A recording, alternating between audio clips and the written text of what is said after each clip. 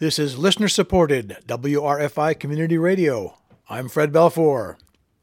Schuyler County's vaccination rate will be improving as residents from Hector to Odessa and everyone in between join in the Sleeve Up Schuyler social media campaign.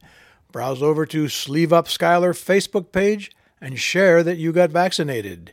And you can be featured on the county's public health social media platforms by filling out a form at your county public health website, schuylercounty.us/public health.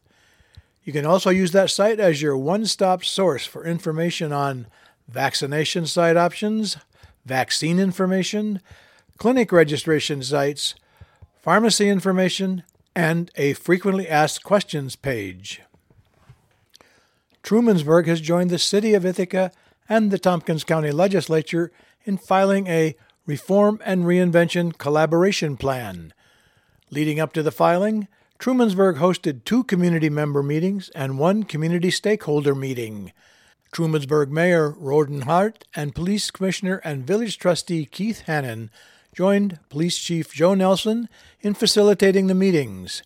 The village and TPD are strong proponents of connecting every emergency call to the appropriate response and are working with County Communications and Tompkins County.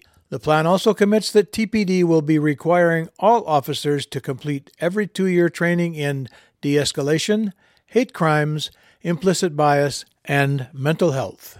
Watkins Glen submitted its police reform and reinvention plan on April 1st, making it the last department in the area to complete the task.